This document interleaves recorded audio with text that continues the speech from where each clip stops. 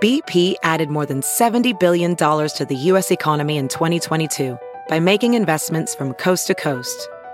Investments like building charging hubs for fleets of electric buses in California and starting up new infrastructure in the Gulf of Mexico. It's and, not or. See what doing both means for energy nationwide at bp.com/investing in America. Hey, college students, are you looking for a way to get ahead this summer? Northwestern University is offering hundreds of undergrad courses online this summer. Choose an intensive sequence in learning. Registration is open now. Visit northwestern.edu/summer for details. What we required was simply a maintenance, not decline, but just making sure we're staying at the same rate, stability in each of the. All right, JB, we got to let you go. Sorry. Oh, come on. I really Sorry, like that. I got a quiche in the oven now. We got stuff to do it. Busy people. How's it going, everybody? We are live stream chat. Pat, Rod, and Roe, how's it going? Feel free to weigh in with your comments, thoughts, suggestions, complaints, queries, whatever. Your Ben Joravsky Show for Tuesday, June 16th is just moments away. But before we do this, let's thank the following unions for sponsoring this podcast. Unions like the International Association of Machinists and Aerospace Workers, Local 126 and District 8. The International Brotherhood of Electrical Workers, Local 9 are sponsors, as well as the International Union of Operating Engineers, Local 150. Thanks, unions. And, of course, today's Ben Joravsky Show. It wouldn't be possible without our good... I mean, it'd be possible, but it'd be really hard to do. Without our good friends at the Chicago Federation of Labor. That's correct. How about a song of the day? Well, I'll tie this into what we're doing. This is one of my greatest hits of the 70s. I used to go to parties. Da, da, da. Woo. Yeah. Sweet. You recognize that song? No. Marvin Gaye. The Ben Joravsky Show starts now.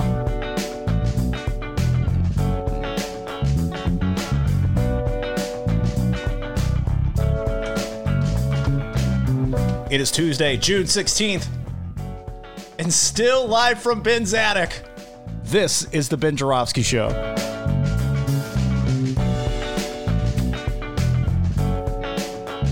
Today on the program, it's the long-awaited return of our Chicago Reader colleague, Maya Dukmasova, and 2 interviews. That's right. Kevin Blackistone.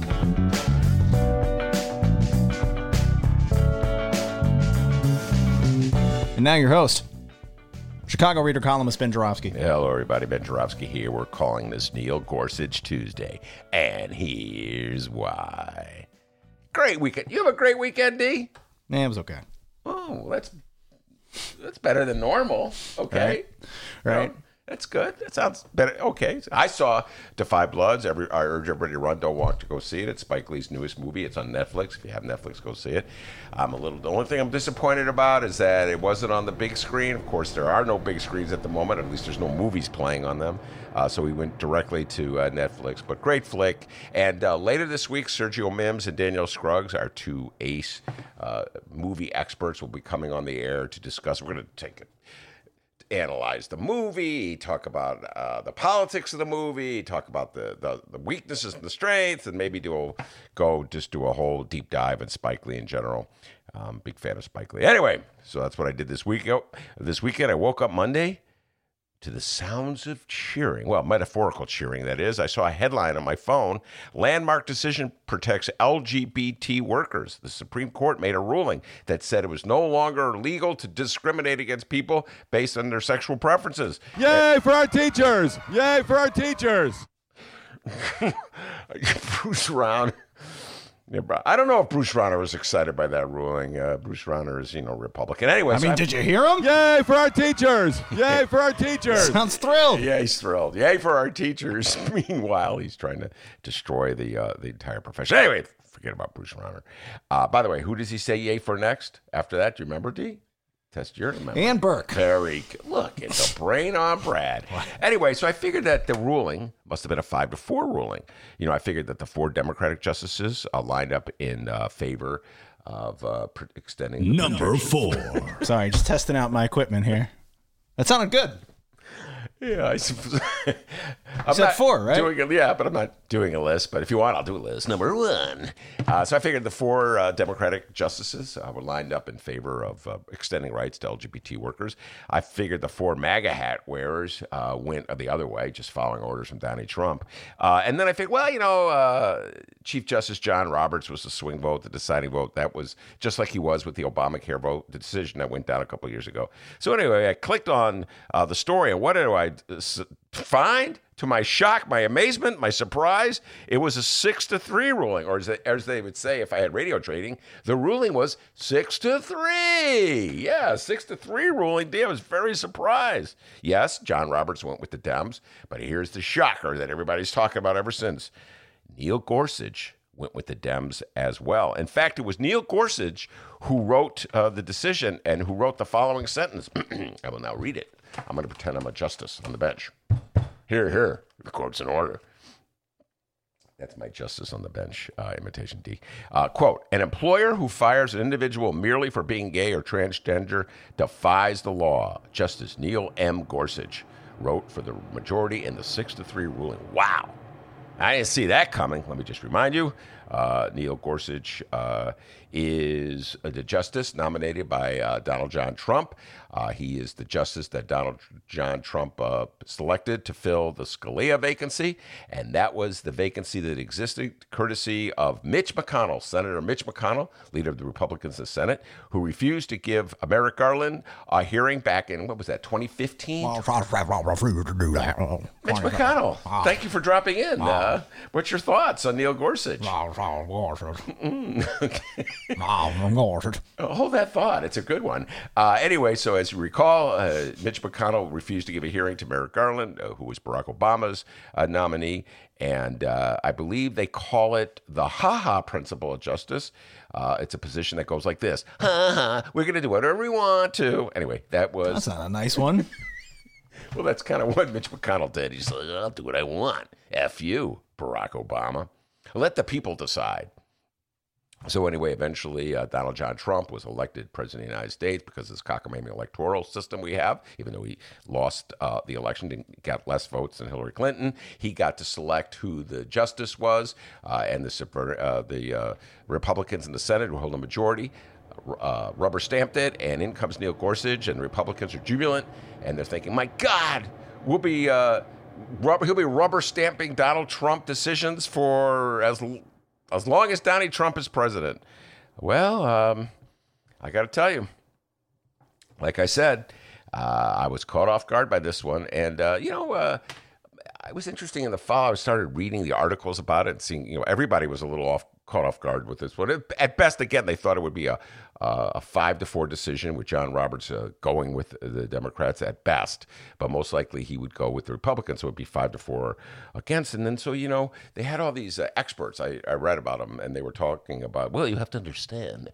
I love when the judicial experts come on. They act like it's a legit process. He's a textualist, and as a textualist, he makes his rulings based on a strict textual reading of the text.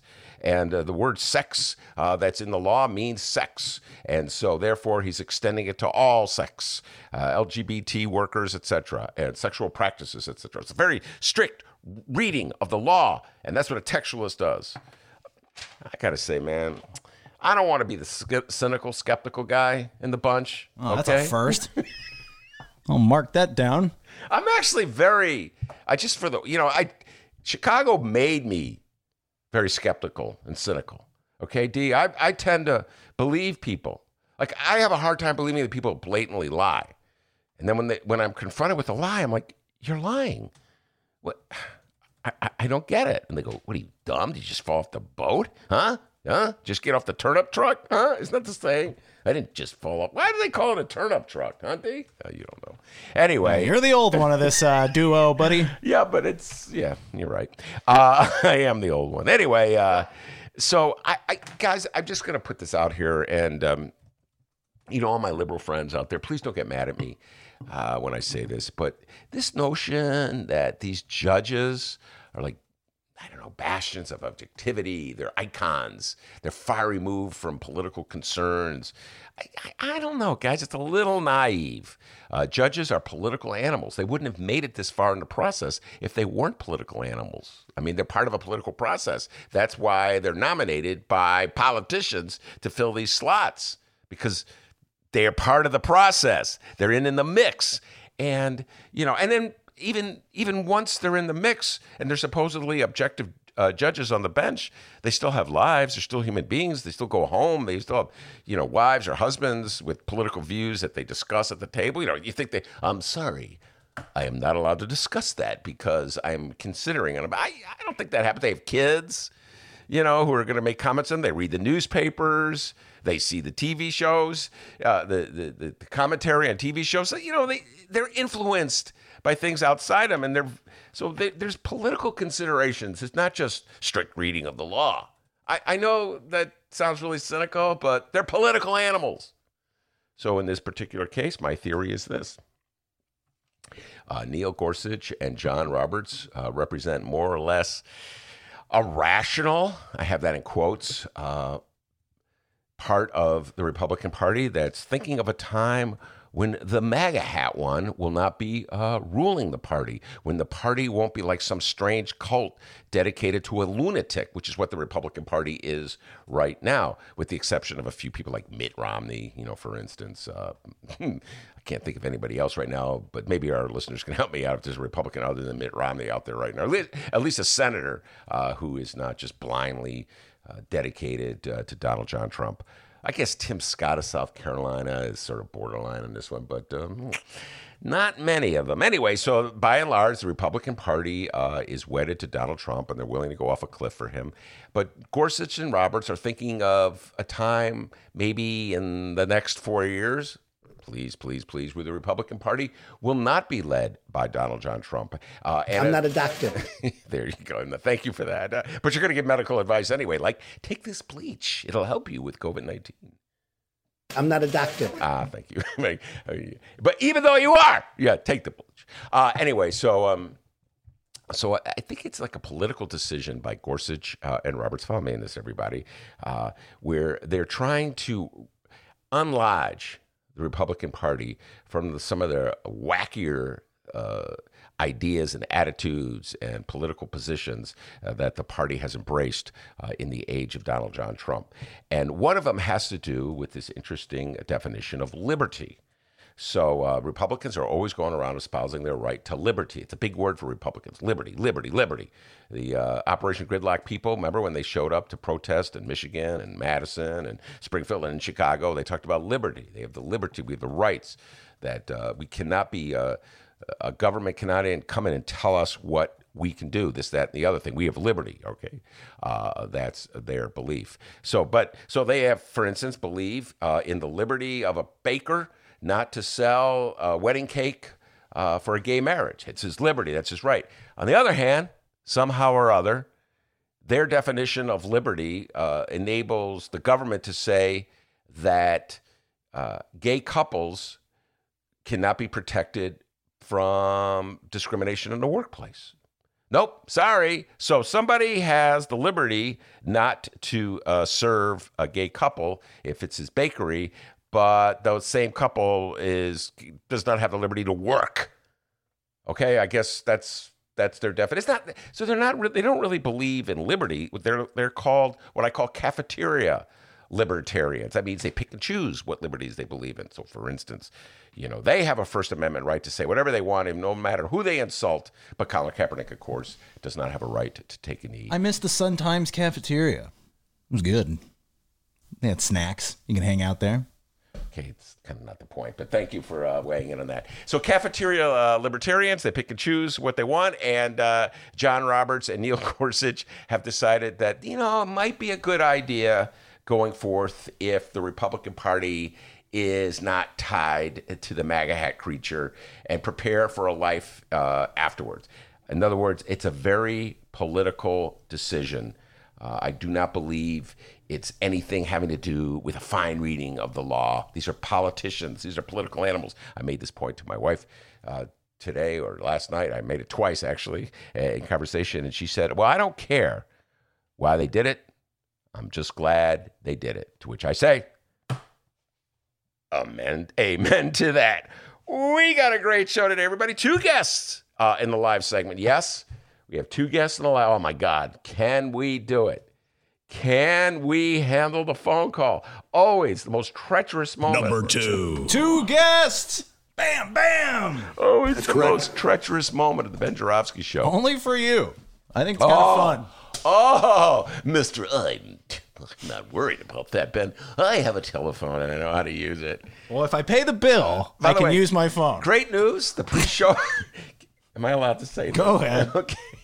Pre-show prep for the Ben Joravsky. We always joke about our pre-show prep. Today's pre-show prep included a session where we try to figure out, is Dennis's phone bill up to date? Okay, had he paid the bill, and would we have the phone? God help us if we had to use old Betsy here for our phone. My phone, which runs out of batteries like every 3 minutes, versus Dennis's great phone. He's got this beautiful phone. It's awesome. But the phone bill part of the phone is a little iffy. You guys know well, if you're with Sprint, you can get it extended. I got mine extended to 2 weeks. Well, pretty cool. We learned that in the pre-show prep. I go, Dave, we have 2 guests today, too. One, and Dennis like, well, I hate to break the news to you, but I think they turned off my service. I think they turned off my service. So we did a test, a pre-show test on the Ben Joravsky Show. Testing number 1. Now I want you to do the thing. Number 1, we tested to see, could he take... Number 1. There we go. Could he take calls? So I called him, and he was like, it works. Then the big test number 2. We tested, could it make calls? And what was when we called, what did it say? We have sent you to the call. Pay up your bill. The person owning this phone is a broke ass. Pathetic. Yeah. So then... Number 2. Brown line roaring. But yeah, we're still in the attic, ladies and gentlemen. We're not back at the Sun Times. Anyway, so the bottom line... I'm broke. He cut a deal with the phone company. We got a deal for you. And it's been extended for a couple. We were ready to do all kinds of Venmo things and trying to find my wife. Hey, Venmo Dennis some money. Hey, be easy. Help a brother out, huh? If you're in radio right now, come on, help. Come on, be easy. Come on now. Right, be easy? FMT, come on. Oh, wait. Be easy. He doesn't really like sports. I think they're holding that sports thing against you. Oh, sports. So ironic. I do like sports. Well, basketball. I'm going to pretend you don't like it, and then they'll hire you. Are you kidding? He doesn't like sports. Now, come on, be easy. Wake up, all right? Hire Dr. D, at least part-time. So I get to keep him the other time. Anyway, so we have 2 guests. Maya hasn't been on in a while. She's got a great story about police unions and the Fraternal Order of Police. We'll be discussing that. And my dear friend Kevin Blackistone will be here. And I don't know if you guys recall, Kevin it wasn't a bonus. We did a 7 o'clock drop interview with Kevin about The Last Dance. Kevin is a sports writer. He's been in the business for a long time. He writes for Washington Post, his columnist for the Washington Post, and he's a commentator on ESPN. And he did a very moving commentary a little while ago about how he can no longer tolerate seeing video footage of black men being killed by police. So he's got some interesting thoughts and views on. It's like it desensitizes America to the death of black men. So we'll hear what Kevin has to say about that and other issues of the day. But before we do that, the young man from Alton, the man they call Denice. Denice. D-Nice. I like Denice. Remember Denice? She worked at the Sun-Times. I got a million of them. The man they call Dr. Doobie. This is why BZ doesn't call me, by the way. I know, man. BZ's like, Dr. Doobie is just... Yeah, laugh about it. Cool. Not professional. The man they call D-Nice with the news. They call me Dennis. How's it going? Like we said, 2 interviews today, all right? So no farting around. Let's get right into it and find out what's happening in Chicago and or Illinois this afternoon. Illinois Governor J.B. Pritzker. Big problems become big problems when you let small problems sit. Ooh. Deep man there. No public events scheduled for the governor today. Ben, any idea what JB's up to? Absolutely. Sitting back, resting that femur. Yeah. Right? Yeah. Okay. I tell you what he's doing, and he's listening to this show right now. He loves this show.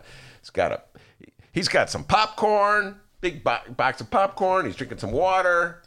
He loves it. He calls you D-Nice. He goes, Ben, call him D-Nice. That's what he's doing. That's what Governor Pritzker's up to today. But see here, the following comes from NPR WSIU in Carbondale, Illinois.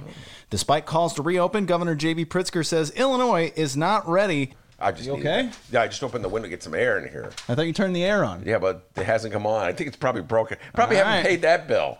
Get ready for that train to blaze on through. I'll shut it when it comes. All right. Despite calls to reopen, Governor J.B. Pritzker says Illinois is not ready to reopen. Yes, COVID-19 still a thing. WSIU in Carbondale writes, Senate Republicans, along with other local officials, would like to see the state move to phase 4 now, saying businesses don't understand why they can't fully reopen when protests with hundreds and even thousands of people are being held.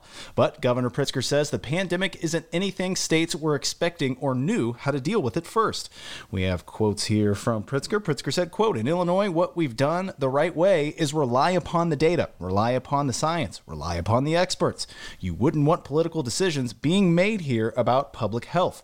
Pritzker says that there has to be time to assess the status of the pandemic after going to phase 3 last month. Pritzker continued and said, at the moment, the challenge that we have in the state is each time you move from one phase to another, you need to take a measure of all that reopening. Well, what's the effects on hospitalizations, on cases, on deaths? Under the governor's Restore Illinois plan, the earliest the state could move to phase 4 is June 26th. All 4 designated regions of Illinois currently meet the metrics for that to happen. What's phase 4 again? Phase 4 is reopening. I don't have all the details on hand. But you can sit in a restaurant. Yes. And we can go to movies. Mm-hmm. Oh, good. I'm really waiting for going to movies again. Yeah, this is a gotcha lawsuit by the Republican Party. I actually I read a good chunk of the lawsuit before we did. Whoop! Hold on, train. Hold on. Here we go. Whoop! Train goes by. Hold on. And train's almost gone. And now, open window. Maya and Kevin Blackistone coming up today, guys. Don't go anywhere, please. I love opening the window. Just fast forward, all right? That's an option. You can do that if you're on the download. So, so it's a gotcha moment. It's like, oh, we're supposed to close down the state, and yet you marched with Black Lives Matters demonstrators, protesters. Oh, I gotcha, huh? We gotcha. First of all, my question to Republicans is, why weren't you marching with the Black Lives Matter protesters? Why weren't you joining that crusade? What, is it just a Democratic issue? Republicans don't care about the relationships between cops and black people? That's the interesting thing. It's like they're mad at Pritzker for having marched. You know, they say he's a hypocrite. Well, what about you, Republicans? You're the party of Lincoln. Aren't you hypocritical on that point? They only want to point out hypocrisy when it affects the other party. So, yeah, there was an eruption. We talked about it. And it just shattered all notion of following protocol, people in the streets, people not wearing masks, cops and demonstrators face to face. You know, I'm sure there's a great possibility that COVID-19 was spread, that we're going to see a spike. There's a very real chance that that's going to happen. And so I'm really upset by that, D. I'm also upset by the fact that that cop put his knee on George Floyd's neck, killed him on the camera while the other cops kept people away and didn't stop him. So I feel as though that was a moment in time that sparked this great movement of protest that is finally going to get America to confront these issues that we've been avoiding all these years.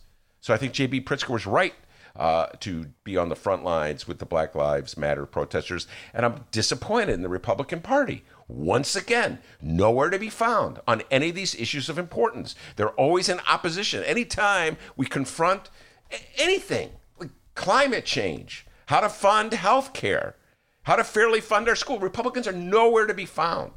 That's why I find it so difficult to think in terms of like coalitions working together with the Republican Party. Over the last 10 years, definitely over the last 3 years, they've just retreated from any kind of reasonable approach to the problems. They won't even come up with alternatives. So yeah, hey, I know. We're going to take 400 years of racism and use it to catch J.B. Pritzker in a gotcha moment. Thanks, Republicans. You guys are freaking worthless as a party when it comes to dealing with the problems that we face, that we're trying to figure out a solution to. Absolutely worthless. So they got this lawsuit, D. They got this lawsuit. We have the liberty. We should open up the state completely. By the way, it's an interesting thing. In the lawsuit, they talk about how the virus does not distinguish between protesters who are Operation Gridlock protesters, those people with the Confederate flags and the Nazi swastikas and the Nazi slogans and the rifles, and people who are protesting as part of the Black Lives Matter movement. So I'm not quite clear. Do they want the government to restrict the Black Lives Matter movement protest, like they restrict the Operation Gridlock, or should they say all restrictions are off? Not quite clear. Got to work in that lawsuit, Republicans. Maybe get some better lawyers.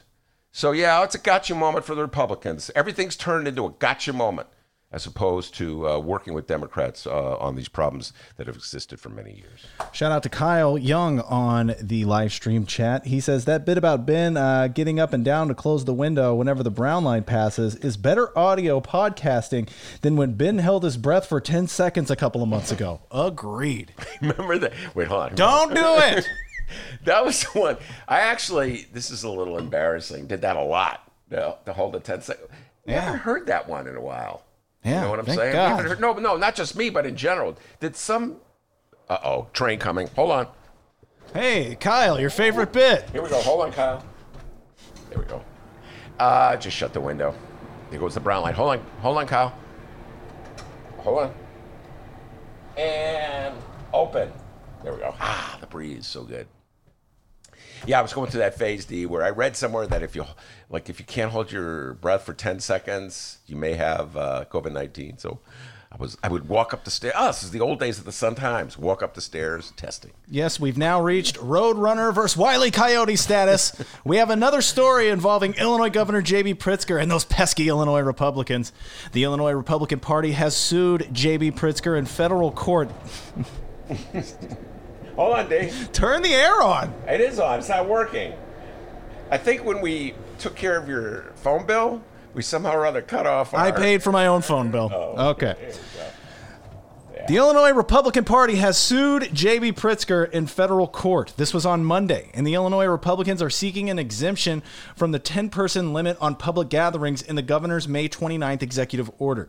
The state GOP, along with three local Republican groups, argues that Pritzker's limit on in-person gatherings, which is a part of his plan to slow the spread of the new coronavirus, unfairly curtails people's First Amendment rights.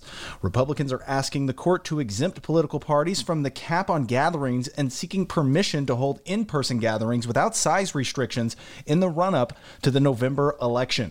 Illinois held a virtual state convention Saturday, a virtual one. Zoom? I don't know. Probably. Everybody loves Zoom. But they held this virtual state convention Saturday to comply with the governor's executive order. And lucky us, we have a quote from that virtual state convention. Here's Illinois Republican Party Chairman Tim Schneider. Tim said, quote, "Last week, the governor's double standard was on full display as he defended, joined, and endorsed large gatherings that violate his very own executive orders. It's clear the governor keeps one set of rules for the people in politically advantaged photo ops and another for the rest of Illinois." The lawsuit filed in U.S. District Court in Chicago alleges that Pritzker's May 29th order violates the First and 14th Amendment rights of political parties, noting that an exemption to the size limit was given to religious groups. Here's a little text from this lawsuit. The lawsuit says, quote, "Unlike churches, political parties are barred from gathering in groups greater than 10. And unlike protesters against police brutality, they have not been given an exemption based on his sympathy, recognition, and participation." Monday, the governor argued that the steps he's taken to slow the spread of the coronavirus have helped Illinois see a decline in new infections and deaths, while other states have reopened more quickly, are seeing seeing new spikes. Ben Joravsky, does Tim Schneider have a case here? No, he has no case. And the point he made, political advantage. That just, that little phrase right there. Again, Tim Schneider, Republicans in Illinois, absolutely worthless on the issue of police relationships with black communities. So what they've done is taken the Black Lives Matters protest and made it seem as like somehow or other there's an advantage. Black people are getting a break. Oh, the state of Illinois, society in general, treating black people better than white people. That's what he's effectively saying. That's what, they have a political advantage. Oh, okay, Tim Schneider, I'll tell you what, why don't you flip for a year, maybe just a month, a week. You become a black person and see if you have a political advantage over what you have right now as a white man in America. See, that's my point with the Republican Party. It's all gotcha moments. It's all trying to stir these thoughts in white people's brains that somehow or other they're a persecuted minority, that like it's against them. The rules are against them. I've been hearing this my whole life. This is the backlash. And there's generally a backlash that comes when black people take to the streets to demonstrate just for basic rights. So just the notion that there's some kind of political advantage to being a black person in America right now is so absurd and ridiculous that Tim Schneider really should think twice before he asserts it. If the Republican Party wants to join the conversation and come up with some kind of meaningful legislation to deal with this very real problem, I welcome it. But right now, all they're interested is gotcha moments to try to save the campaign, save the re-election campaign of one Donald John Trump. All right, moving on. Chicago Mayor Lori Lightfoot. Apologies to all the Aries. But if you stay at home now, maybe you can celebrate with the Geminis later. Bam. Got it down, man. No public events scheduled for the mayor, but trust me, we have plenty to talk about, and I know Ben will be discussing a lot of this with our Chicago Reader colleague Maya Dukmasova. But with the little time we have left, let's talk about the mayor's plan to reopen the city. And if you like boozing it up and hanging out on the lake, did you have a good day on Monday? Chicago Mayor Lori Lightfoot on Monday announced plans to reopen the city's lakefront and area bars, but with some changes and new restrictions in place. Beginning June 22nd, a.k.a. Monday, the Lakefront Trail will be open east of Lakeshore Drive from 6 a.m. until 7 p.m. daily, but constant motion will be required.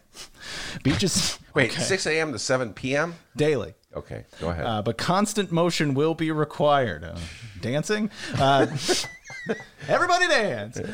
Beaches and parks east of Lakeshore Drive will remain closed, however. The 18-mile Lakefront Trail will be open for exercise and transit only, and no other recreational activities will be allowed, the mayor's office said, stating Chicagoans must abide by a, quote, keeping it moving strategy.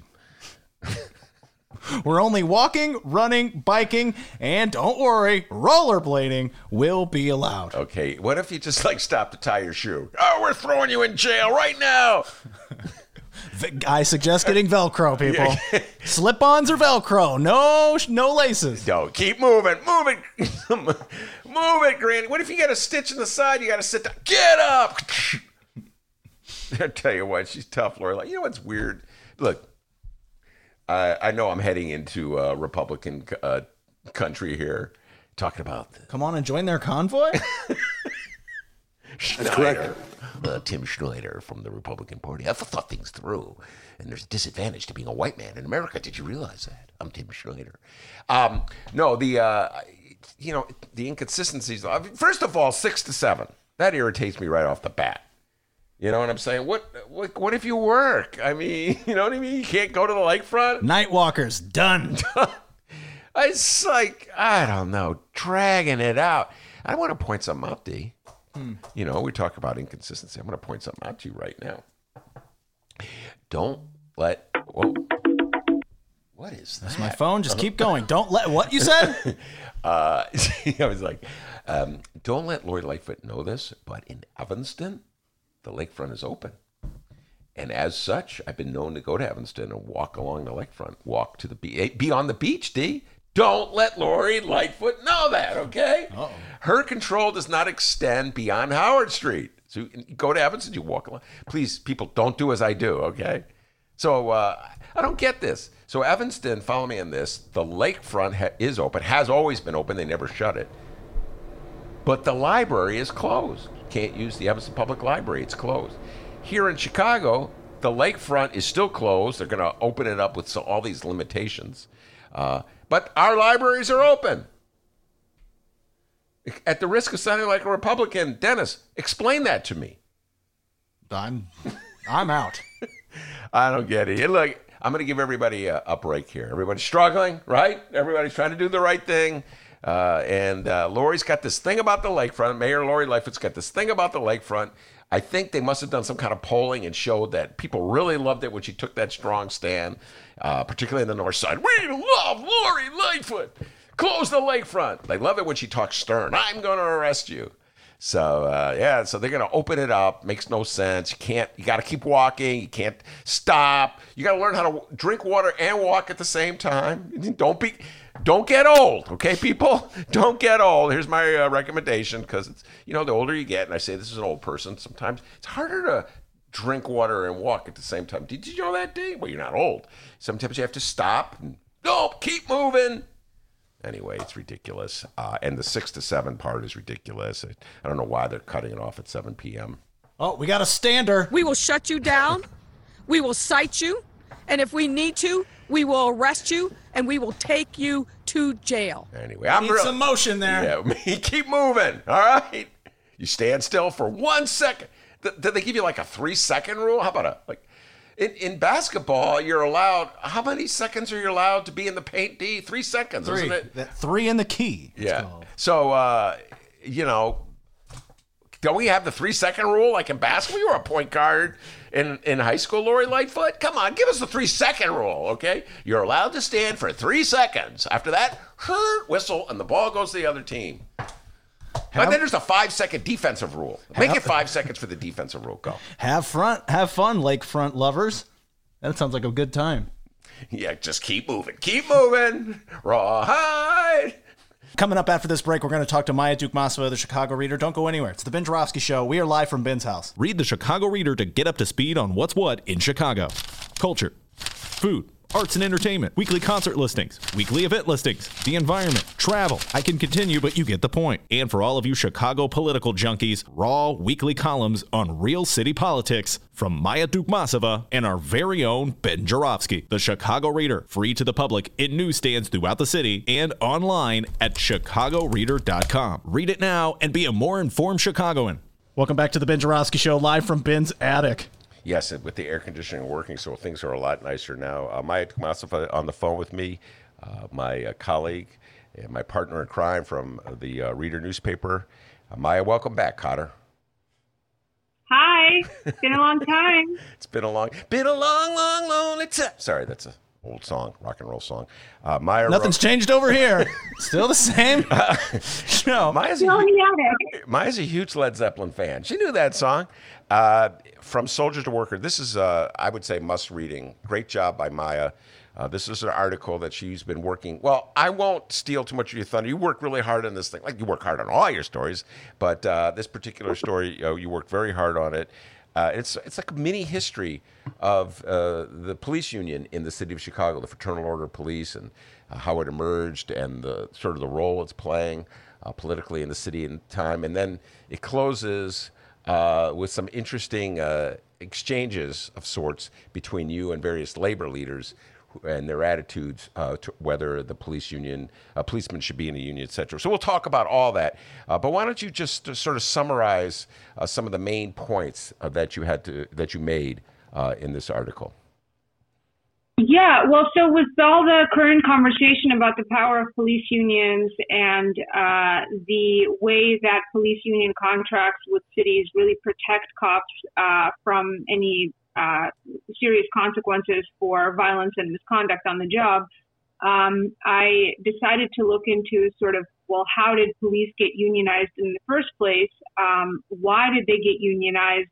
And given I knew a little bit about the history of sort of early labor history and the way that the cops were, always called in to break up strikes and, Haymarket and the Memorial Day Massacre, these kind of seminal events of labor history that took place in Chicago that basically came down to, on one side, workers demanding fair pay and fair hours and fair treatment on the job, and on the other side, cops coming in with guns and killing people. So I wanted to know, how is it that cops went from the sort of strike force essentially against workers to being somehow part of the labor movement?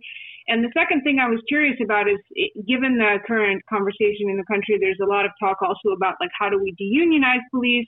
Or is it possible? How could we decertify unions? Is that kind of thing possible? So I also wanted to look into, like, okay, well, can police unionization somehow be undone, or can the way that they bargain their contracts be changed? How can the power of their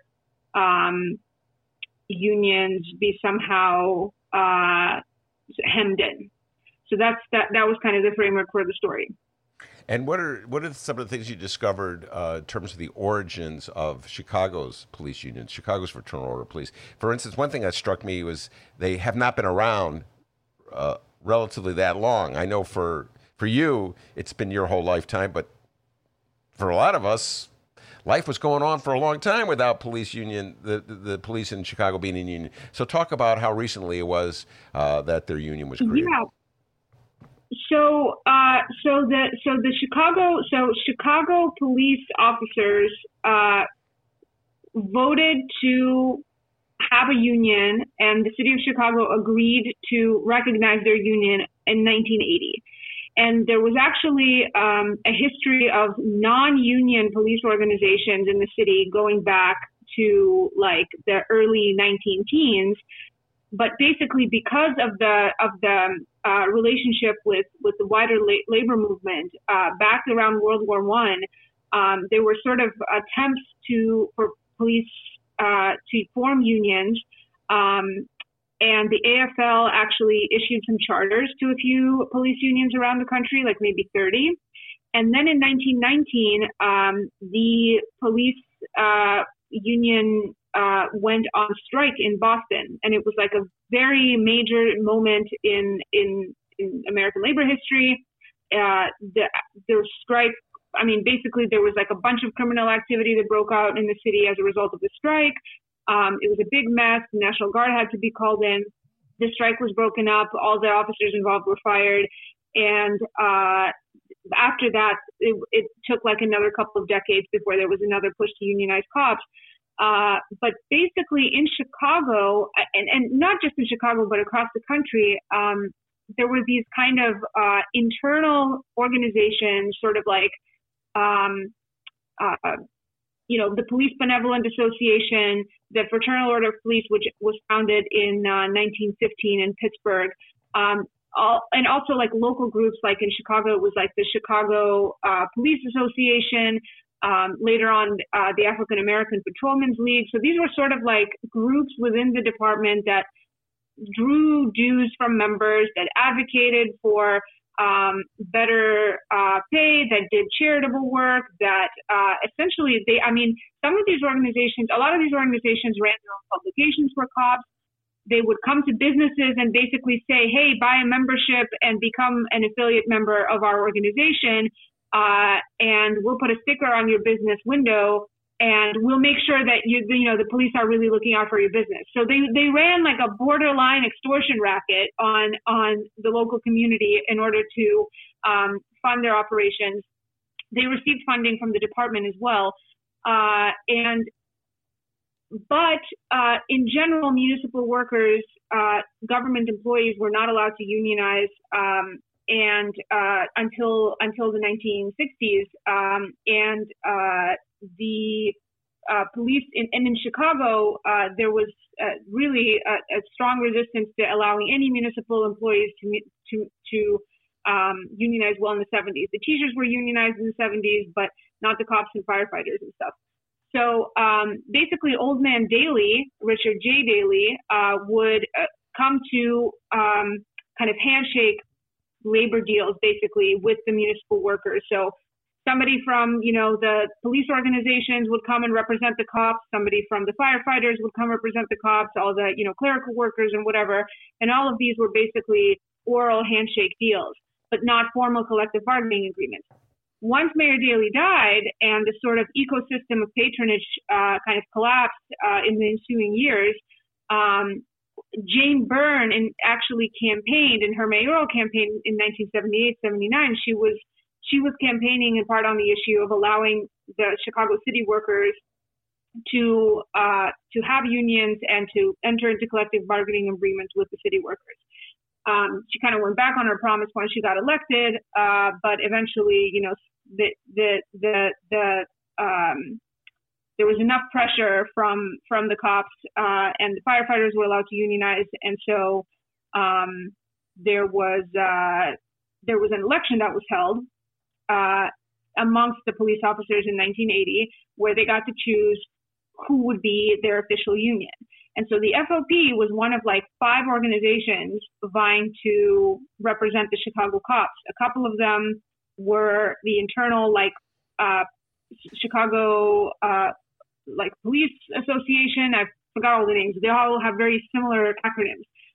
This is all in the story, but basically a couple of the internal organizations, the FOP, which had relatively fewer members than some of those groups, and then the Teamsters and the Paper Workers Union were all trying to be the union for the cops.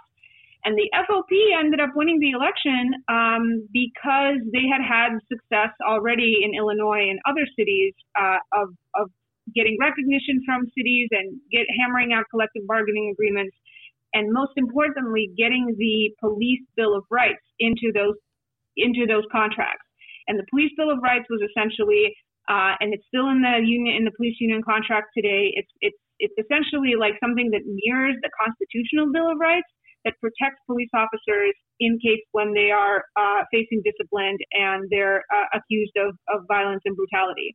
And the push for the police Bill of Rights really started in the 60s and 70s when awareness about police brutality and instances of police brutality became much more, public, much more widespread.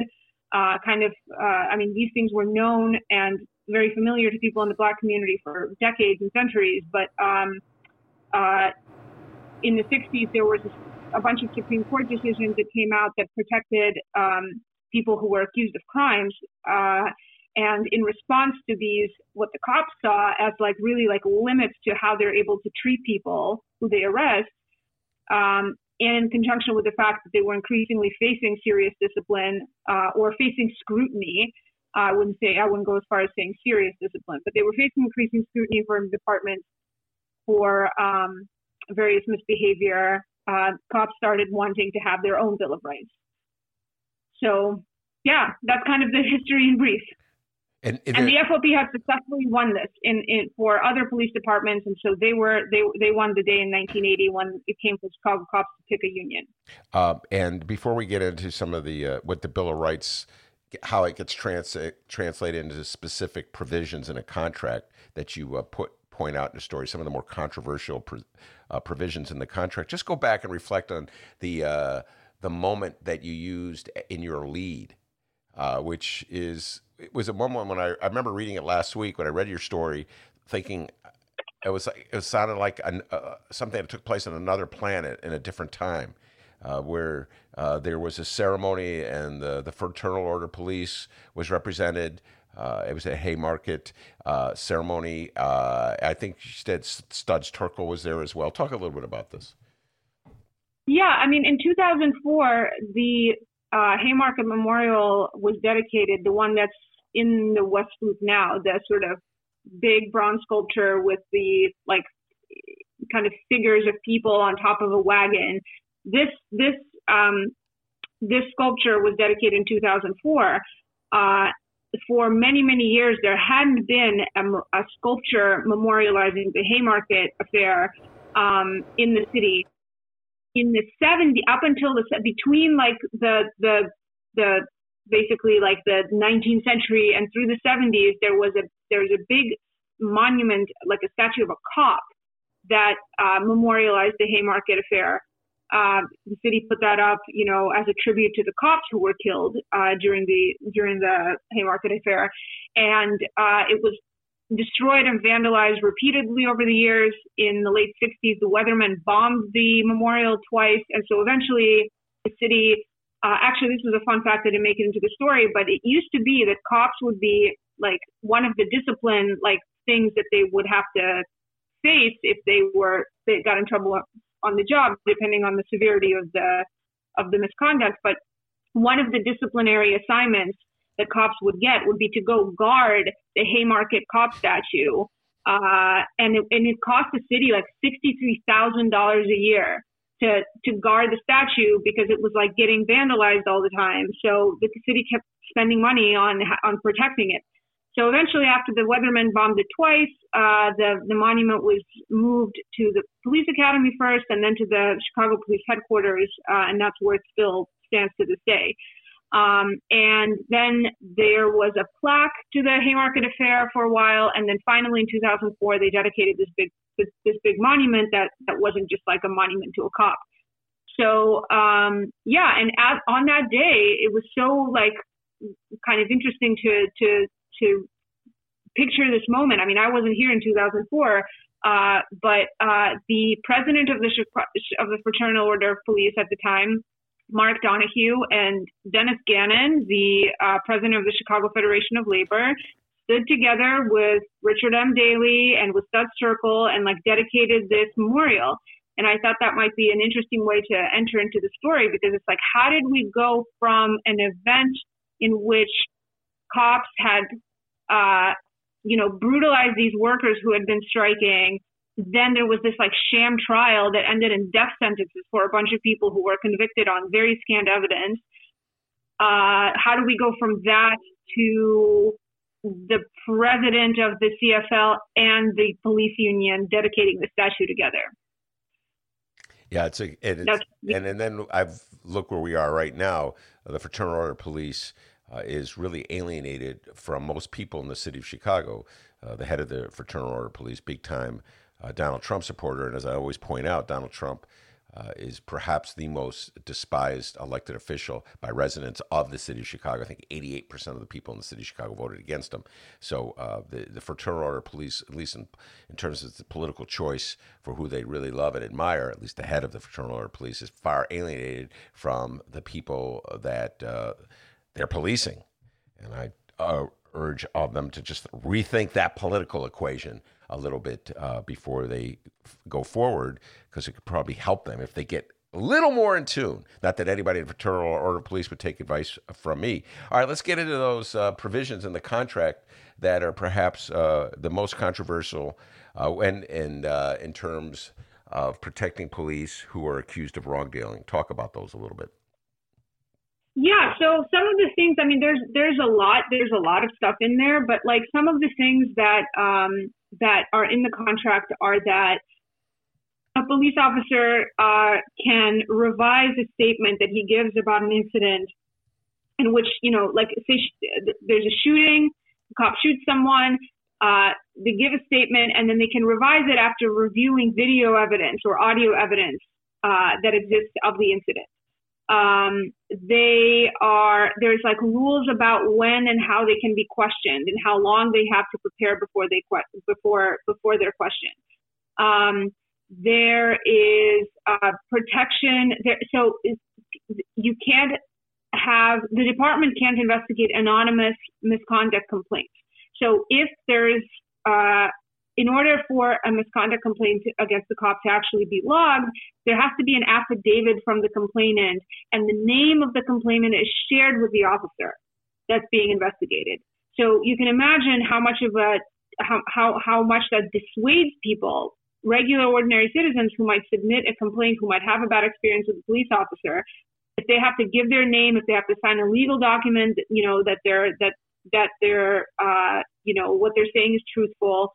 And then they have to share their name and address, and then the cop gets that information. So there's all kinds of sort of rules in there that make it so that people are discouraged from filing complaints. And then if there are complaints filed, then there are all kinds of layers of protections for the cops from facing discipline for those complaints. And the investigative process itself gives cops, if you think about cops as like defendants in some kind of internal justice system, there is such a tremendous amount of leeway that's given to them, like something that's way beyond what criminal defendants get in the criminal justice system. So when a cop is facing some kind of misconduct allegation or killed someone on the job or hurt someone on the job, they get a layer of benefit of the doubt and protections that are just like unimaginable for a criminal defendant in our system. Yeah, these are provisions that Mayor Lori Lightfoot has said that she wants to change, to amend in the contract with the Fraternal Order of Police, and that'll be interesting to see. But here's the problem, and I get into the story a little bit. She can say that all she wants, but if the contract goes to arbitration, none of that is going to happen. And this is something that I think is really important for people to understand. I did a whole story about how police contracts go into arbitration and what happens in arbitration a couple of years ago. And so this is linked in this piece as well. And I mentioned this issue. But essentially, if negotiations are at a standstill, the union is allowed to ask for interest arbitration to happen. And in that case, the contract then passes out of the process of give and take bargaining, where, the cops say, we want this, and the city says, like, no, we're not going to give you this, we'll give you this instead. A kind of give and take process. Instead of that, the entire process is shifted into the hands of an arbitrator who's supposed to be a neutral third-party person that will evaluate what both sides want and pick like a middle route and make a decision that somehow in a little bit giving something to both of them or nothing to both of them. And the arbitration process, I interviewed in that story that I did a couple of years ago, I interviewed someone who had been an arbitrator with the FOP contracts before. And he described this as being like an inherently very conservative process. So nothing groundbreaking and new is going to come out of a contract that's finalized in an arbitration, because the other thing the arbitrator has to do is decide whether the thing that each change that's being made is sort of in line with the spirit of the prior contract. So the prior contract sort of sets the precedent. So if you're looking to massively overhaul the scope of the police contract, it's not going to happen if it goes to arbitration. And it's the union's prerogative to demand their arbitration. So Kevin Graham, the former president of the FOP, had already put in an arbitration demand back in December. Because remember, their contract expired in 2017, and they haven't had a new contract since. They've been supposedly negotiating ever since then. So Graham put a demand for arbitration in December.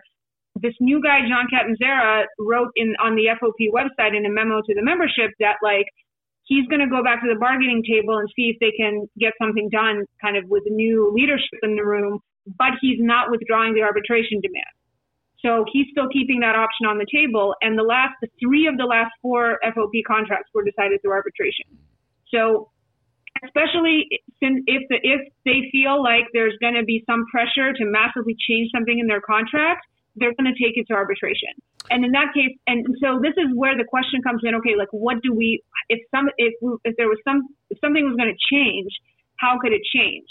And essentially, if we're going to allow contracts to be decided through arbitration, then the only change we can make is to change the rules for arbitration and how the arbitrator functions, and that would require a change in state laws. And in this entire movement that we see in this moment, that conversation, I haven't heard it anywhere, because this is so kind of in the weeds and esoteric, and a lot of people don't know about this. But essentially, I'm holding my breath of seeing what kind of hardball Lori Lightfoot is able to do with these contract negotiations. Because if it goes, if it's in the hands of the arbitrator, we're going to have the same kind of contract again. Mm-hmm. Well, we're running out of time here, so I guess we'll leave to the next time the whole issue of whether police should even be in a union. I personally believe, yes, they should have collective bargaining rights. It was interesting at the end. Well, let's get into it just briefly. At the end of the story you wrote, you ran down a list of labor leaders in Chicago, and you asked them questions regarding police, and you had a line in there which I can't remember exactly, but it was along the lines that they were ducking and dodging. A lot of the union leaders were ducking and dodging on this issue. That's what I would call it, ducking and dodging. I mean, one of the things that can happen, one of the things that's kind of problematic in all of this is that politicians are afraid to really be hard on the police unions because a lot of them are still worried about, one, coming off as not harsh enough on crime, and two, alienating people who see the police as a positive force in their lives and their neighborhoods, kind of alienating voters. And unions are a lot of unions have the same calculations, and a lot of the people I talk to, sort of talk about how there's a cultural issue here. If you've got the nurses union or the teachers union or whatever, union leadership has to be very careful in how they talk about this because tons of their members may be married to cops or related by family to cops or live in the same neighborhood as cops. And so people are I found in my reporting, I found that the union leadership was very mealy-mouthed in terms of talking about this issue. People were very careful and calculated in how they responded. The members on the ground, members of these various unions that I talked to, people speak their mind much more freely, but the leadership is very careful. And so one of the most interesting interviews I had was with the former general counsel of the AFL-CIO, and she talked about how, unless the labor movement, big labor, the AFL-CIO, these big labor federations, the Chicago Federation of Labor, unless they stood up and actually said, we are not with this union. We are, some of them would go as far as to say, look, I think cops should have the ability to bargain over their salaries and their work conditions, but they don't get to bargain over how misconduct investigations are done. Even having a stance like that, having some kind of stance that that underscores that cop unions are not are getting deals from their employers that no other union gets. No other union can secure the kind of protections for their workers for killing someone on the job that cops unions are able to do. So until the big labor has the potential to help change the political calculus around this, to signal to politicians that look, we're not down with the way these contracts work for cops. We may want the cops to have representation with the union, but we're not okay with how these misconduct investigations are run, and we don't think that our movement stands for this for these kinds of contracts. So if if other labor movement groups decided to make these kinds of statements, then maybe politicians would be like, okay, cracking down on the police unions, maybe I can afford it because look, I have all these other union constituents that are behind me. But that kind of thing is just hasn't really precipitated yet out of this whole political moment we're in right now. I would take the word really out of that last sentence. Maya, we got to go. Thank you very much. Great story. I urge absolutely everyone to check it out on the Reader website. Maya takes the deep dive on the Fraternal Order of Police. It's also in the paper. What'd you say? It's also in the paper. It's also in the paper, yeah. God, I'm so used to not seeing the paper. You're right. It's also in the actual real Chicago Reader, my beloved Reader. Take care, Maya. Stay safe and stay sound, all right? All right, bye. How did you go from sharing stories over the years to deciding to write a book? Good question, Mayor. Good question. Bye, Maya. Wouldn't be. We got to play that for Maya every time. Maya's favorite moment. A probing question from Lori Lightfoot. All right, we got Kevin Blackistone next. The great Kevin Blackistone, ESPN columnist, Washington Post columnist. What are you guys going to be talking about? Oh, my goodness. We're going to be talking about, we're doing some sports conversation with Kevin Blackistone. What? But sports, politics, sports, politics, and race. And then also talk about the op-ed piece he did for the Washington Post.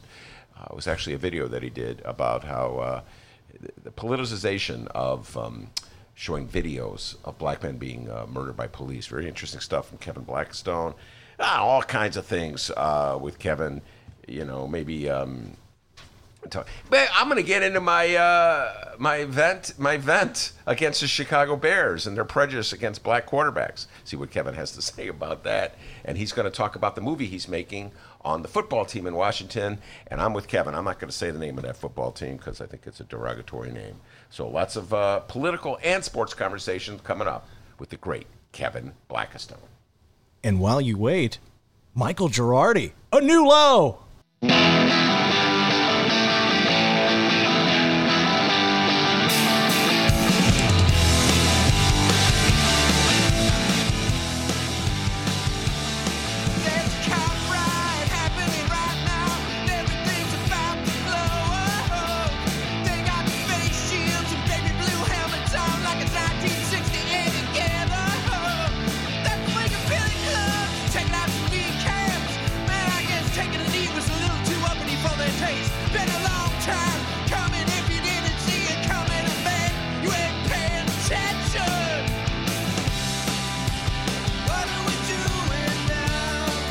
Correct.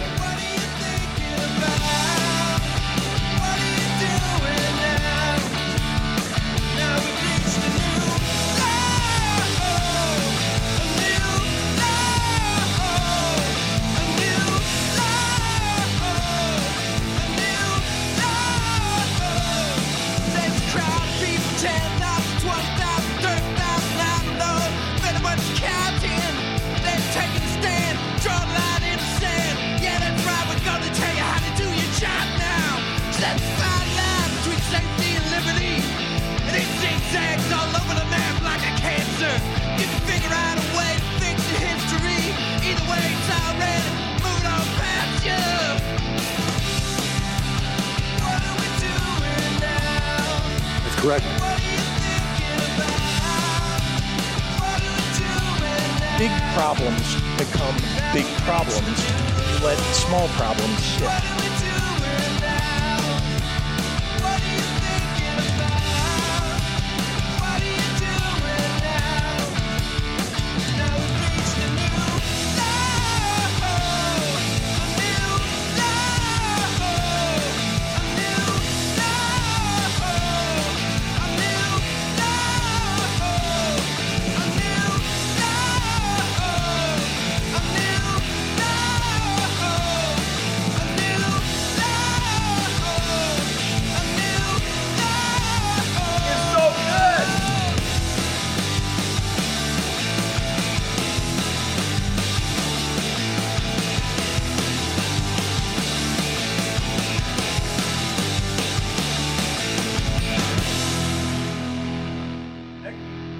Excellent song. That is Michael Girardi. The man is so talented. And Ben said during the song, he's so good. Why is he on the show? No, you didn't have to say it. I didn't mean it that way. I'm like, first of all, I'm so appreciative that he donates his music to us. But he's so freaking talented. I think he's better than 99.9% of the rock and roll musicians out there. There, I said it. Okay? He said it. All right? There's Neil Young and then there's Michael. Okay? There you go. Mad props to Michael Girardi from Neil Ben Young, Jarofsky. Michael. All right, I'm not a huge fan of rock and roll, although I do like Led Zeppelin. But as far as I can tell, like when it comes to social protest, Neil Young, Michael, and then old Bob Dylan. There you go. That's the list. Well, let's find out if our guest makes any music, plays guitar. Kevin Blackistone. We're going to call him up here. Here we go. I love this moment of the Ben Jarofsky Show with Dr. D. You think he's scared? You think? Hey, be easy. Are you paying attention to this? This guy's got the big phone out there. He paid his bill. All right, everything's... And now it's ringing. Oh, I'm ringing. Great commentary, Ben. He's not afraid. Dr. D knows how to handle that phone. And we wait. Well, maybe he doesn't recognize my hillbilly downstate phone number. I'm going to text him that we're calling him right now. Calling now. He might... Who is this? Your call has been forwarded. Oh, that lady. So we'll try again. I like this part of the show. It's fun. It's a favorite part of the show. That and when the train goes by and the window's open. Hey, while we got this time, we want to remind everybody, go check out our Benny J bonus interviews, all right? We have a ton of content. Over 500 episodes of the Ben Jarofsky Show for you to download. Unbelievable. Yes. Go check it out, both Chicago Sun-Times and Chicago Reader websites and wherever else you download your favorite podcast. We had a brand new batch of Benny J bonus interviews. Well, that was a tongue twister. A brand new batch of Benny J bonus interviews up this weekend. Ben, who are they again, if you can remind us? Okay, now this is tricky because I'm going to have to remember who we did last week without confusing them with who we have coming up, okay? Because we're the hardest working show in show business, all right? Hey, JB said it. Big problems become big problems when you let small problems sit. Don't let those small problems sit, and let's find out what shows are coming up. Okay, first of all, last week we dropped them. That's a radio, a podcasting term. Dennis figured out how to do it. I still haven't figured it out, but he knows how to set it up so it falls. Boom. Man's a master. By the way, BZ, you hear that? The guy knows his stuff, all right? Knows how to make it drop, okay? Yeah. Anyway, Jimmy Coogan, Ace Attorney Jim Coogan, breaks down. Hey, Ben, how's it going? All the legal decisions. We have That's a pretty good Jim Coogan. It's a really good invitation. Police immunity, and we talked a lot of Michael Flynn with him. Atiba Buchanan and David Seaton, radio personalities at WVN, come on for the deep dive on all the political issues of the day. And then Del Marie Cobb. Del Marie Cobb loved talking local politics and national politics with Del Marie, and she just sort of gave us like a historical view of what the movement against police brutality in the city of Chicago and in the country. Just gave us that long-range perspective that Del Marie provides. Del Marie and I have been around a long time. Love talking politics with Del Marie Cobb. That's that week, so you can hear those already coming up. Yeah, hold on.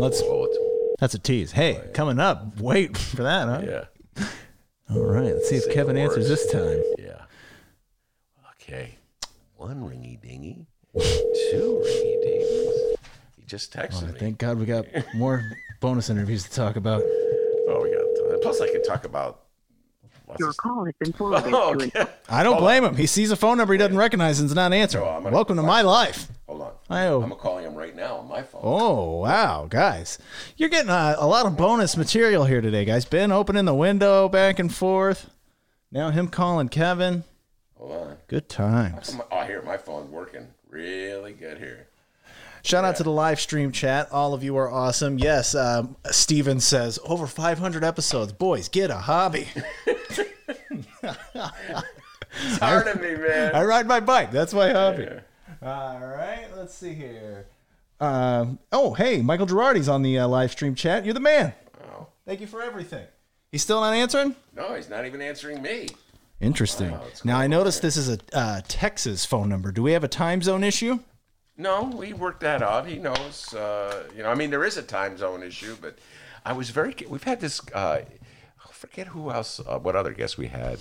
But actually, I don't even think that was a legitimate excuse with the other guests, but we'll let just that one go. But there's that issue. Kevin is in Washington, but I was very careful, Dave, saying, 3 o'clock your time. All right, we're calling him again. Hey, how about that interview with Maya, huh? That was awesome. All right, here we go. Third time's the charm? Well, let's see. Here we go. All of you on the live stream chat. You guys doing okay? Everything all right? Hello? Hey. All right, Kevin Blackistone. What's up? That's correct. Always What's happening?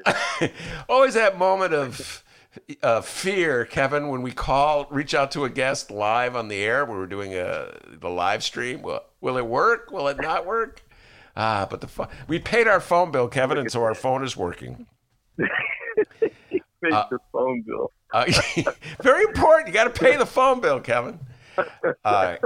Kevin Blackistone is, among other things, a columnist for the Washington Post. He's a professor of journalism at the University of Maryland. He's a personality on ESPN. And he is a former reporter for the Chicago Reporter, and he's an obsessive sports fan for all sports in the there you go. D.C. area, including the football team, whose name I refuse to say. You will not mention. Yes. That's right. Which is really... That's right. But, hey, we are the WNBA champion Mystics right here.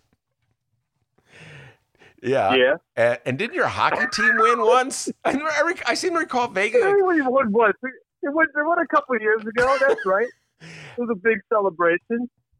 Let's count all the people who care. Can't find anyone. I remember when they won, Kevin texted me, our hockey team win. I'm like, who cares about hockey? Anyway, we have so much to talk about. I don't even know where to start. Well, you know what? Let's just start with a personal reminiscence. Kevin and I met 5 billion years ago when we both worked for the Reporter newspaper here in Chicago, or the newsletter then, a monthly newsletter dealing with racial issues. This is back in the 80s. But Kevin always points out, Ben, I'm younger than you. Okay, So yes, he's younger than me, but he's still kind of old, ladies and gentlemen. Ben, I'm still younger than you. And we both met Conrad Worrell, I think roughly at the same time. Maybe you had met him before then. And he just passed. He'd been on my show. We did an interview with him. Yeah. I was reaching out to him to do another interview. Really sad to say this, Kevin. And he died. So just a few memories about Conrad Worrell, his significance in Chicago. Yeah, I mean, Chicago opened up so many new avenues into my mind, and Conrad Worrell was one of the first people who did that, because he introduced me to the national, it was a Black Front, which was, a radical Black political, cultural organization that really connected you as a Black American to sub-Saharan Africa. And it just made me think about things, differently. And the fact that he was a college professor as well. I think at Northeastern. Yes. Wasn't NIU? Yep. Northeastern. And he ran some study over there, and so he was just one of those elders, you would call them, who you would like to be around and just listen to him tell tall tales and kind of explain things and connect dots that you didn't understand were actually connected. Guys like him, Timuel Black, all those guys stood out to me as people I could learn from. And so I was really sorry to see to hear about his death. But he did great work.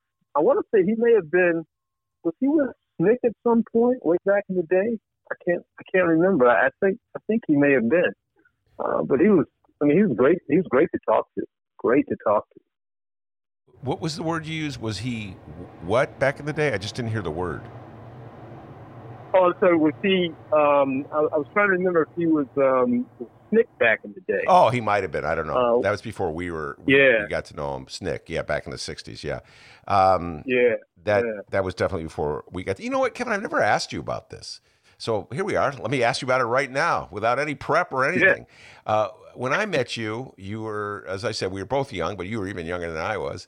And you had just moved. You grew up in D.C., came to Northwestern. You were a student at Northwestern, so you were living in Evanston.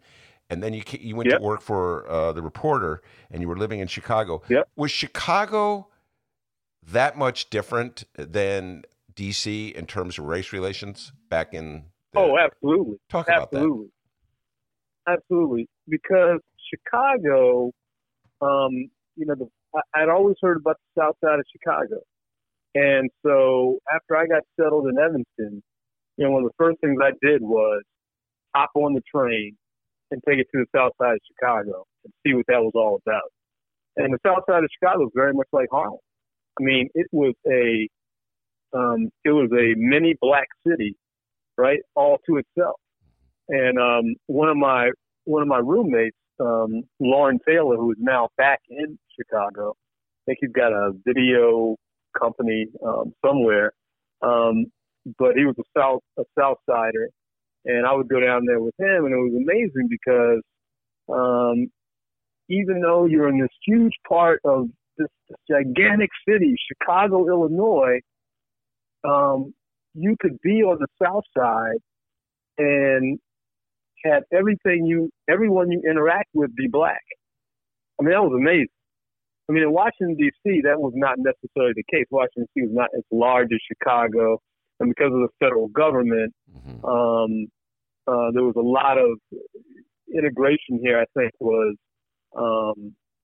was a lot deeper. It was a lot more entrenched. But on the south side of Chicago, you weren't necessarily integrated. I mean, and, you know, you saw these black institutions, which you didn't have in D.C., once again, because the federal government's here. This was not a place of industry, right? It was a place of service to the government.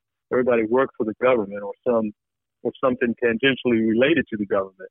On the south side of Chicago, you know, you had stores, all the clubs, schools that were all black. You had Third World Books that was being run by Hakeem Booty, and I used to hang out in there.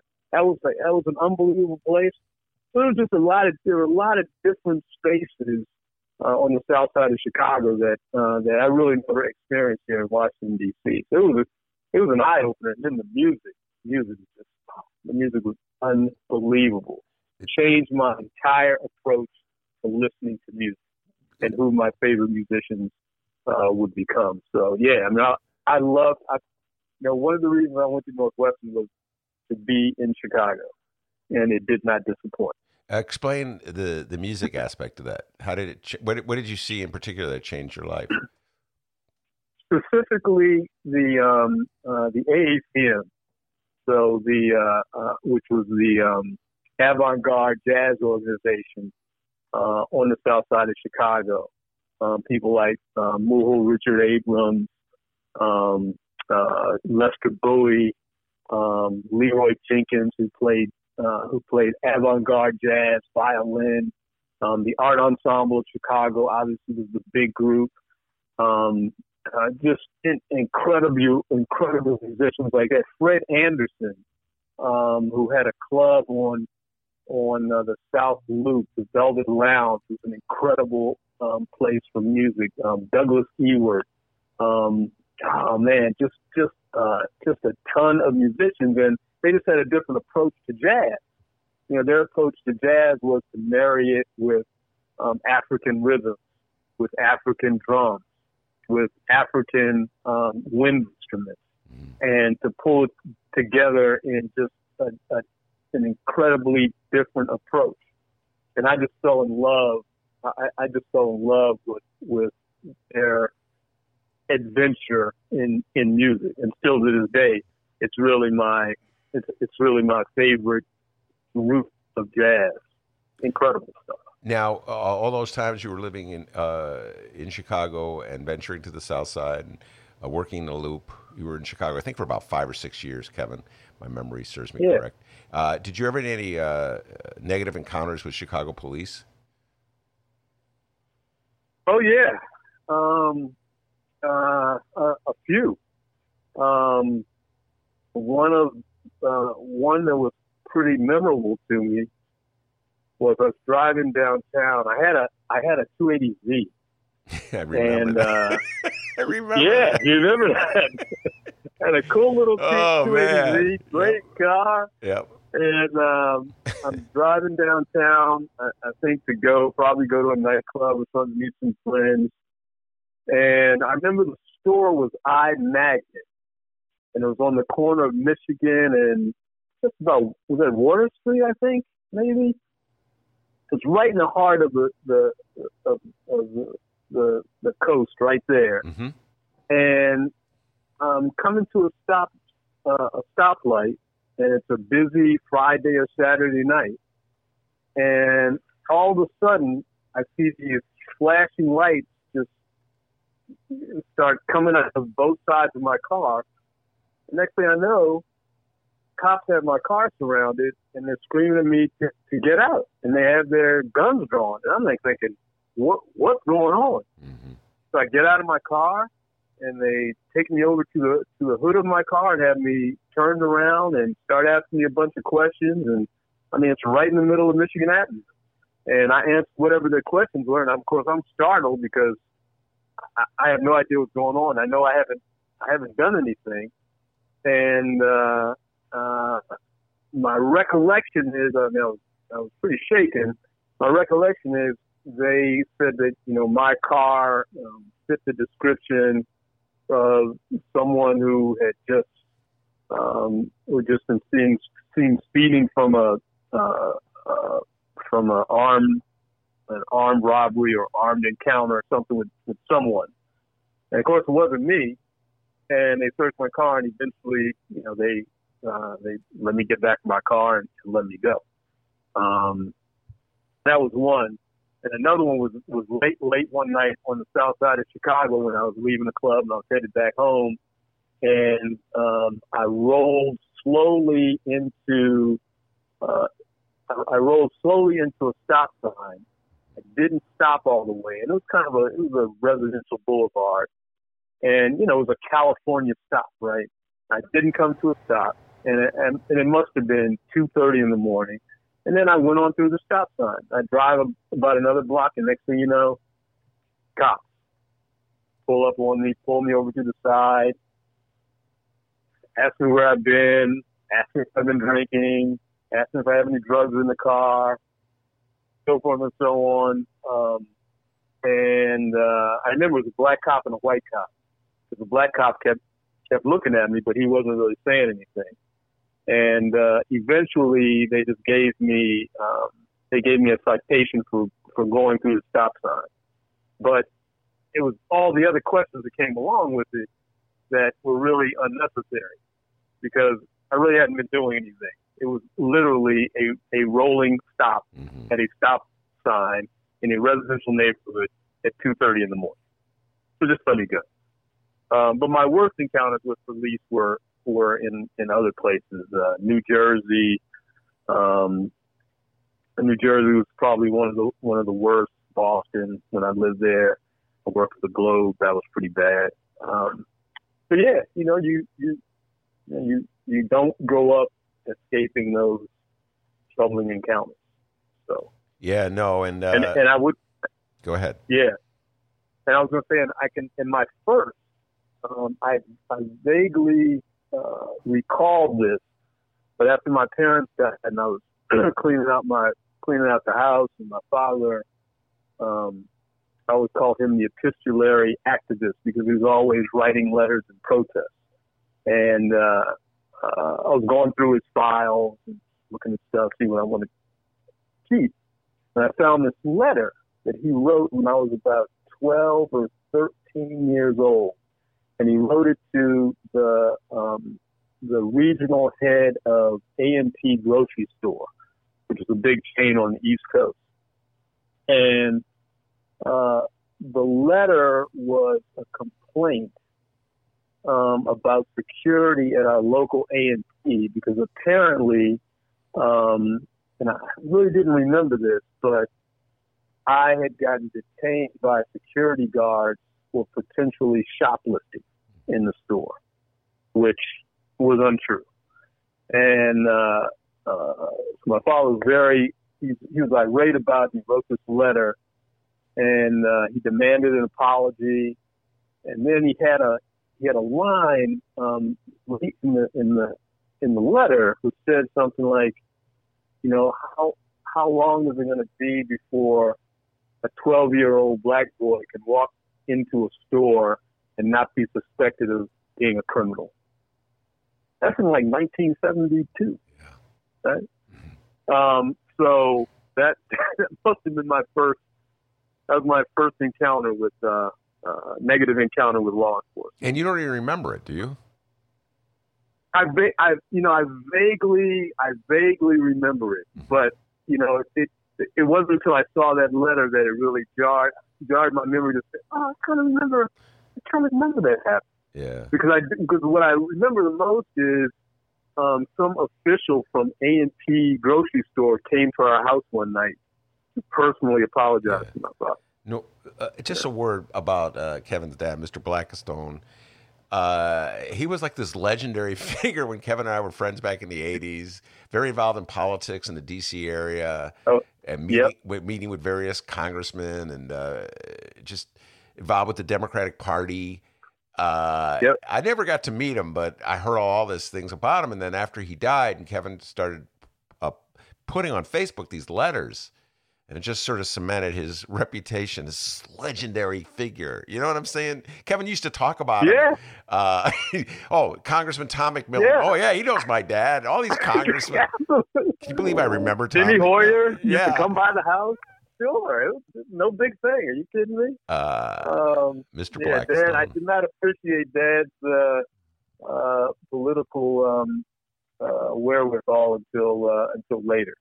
Because I was away when he was, so involved. I mean, he actually finished a term of a state delegate in Annapolis for a few months. So, I missed all that. But yeah, he was, I grew up in a political household. Very much so. So did I. Very much so. My mother inherited almost everything from my mom. All right, Kevin, let's talk about this video that you shot. I thought it was an essay, but it's actually a video. Very well done. I must give whoever made it credit. They did a great job. They did a good job, yeah. And it talks about how just you sort of put in the context, the historical context of these videos that we're seeing on so frequently of black men being killed by the police. Just get at some of the themes that you raised in this piece. Yeah, well, it's just that. I mean, think about it. Men being killed on video. It has become a part of our daily lives almost. Mm-hmm. And they are always black men. And what struck me was I started to get really queasy about these videos a few years ago. I tell you the two that jumped out to me. One was Michael Brown in Ferguson. And what got to me about that was how his body was left on the street that summer, just laying in the street like roadkill. I don't know if you remember that. And finally, they brought a sheet. That was the amount of dignity that those cops could muster. They got a sheet and threw it over him, and his body just lied there. And then one of the other ones that got me was Laquan McDonald, which was a video that came out late, right? It was suppressed by Chicago authorities. And then when it came out and you saw it, it shook me to my core. Because, and I know that anyone in Chicago can immediately envision that video is seared in your brain.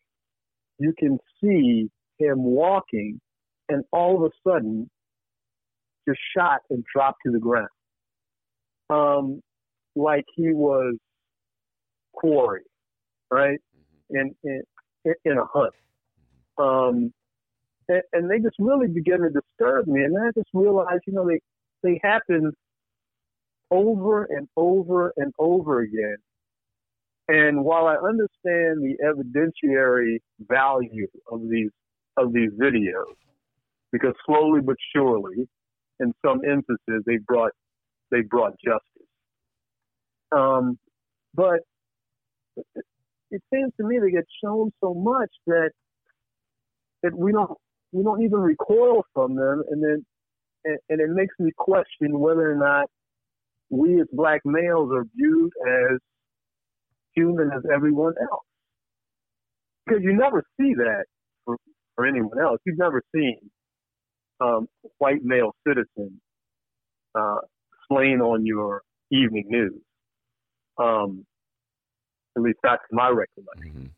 Mm-hmm. We even had, up into the Obama administration, we had a government edict where we wouldn't even show the return of the remains of servicemen and women from war theaters overseas. And even though we would not know whether or not those remains were of a soldier of color or not, I think the idea was you're giving some dignity to the deceased, some privacy to their family, and that maybe that is one of the things that was being hidden there was the idea that in some ways and somehow America was losing whatever war that was, right?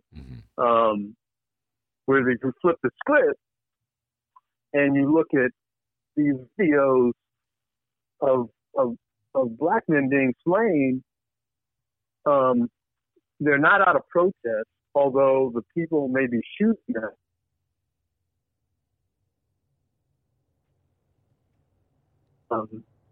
That's not why they're shown, and they're just shown so much that I don't think that I don't see people necessarily having visceral reactions to them that maybe we should. And so it takes a George Floyd, for whatever reason, to cause these uprisings. But even after the uprising, we had the shooting in Atlanta a few days later of a black man a few blocks away from a place he could go to be called home, being shot in the back as he attempted to flee, holding an officer's taser gun, which is not necessarily a lethal weapon. So it's just troubling. I was telling somebody, I said, I can't use in writing or in speech the slur, what is considered the slur for Black Americans, without it being reduced to what we call the N-word in print, or just being bleeped out in audio. But yes, this is okay. we can show these murders. We can show George Floyd dying over 8 minutes and 46 seconds, over and over and over again if we want. We can watch the breath being squeezed out of his body.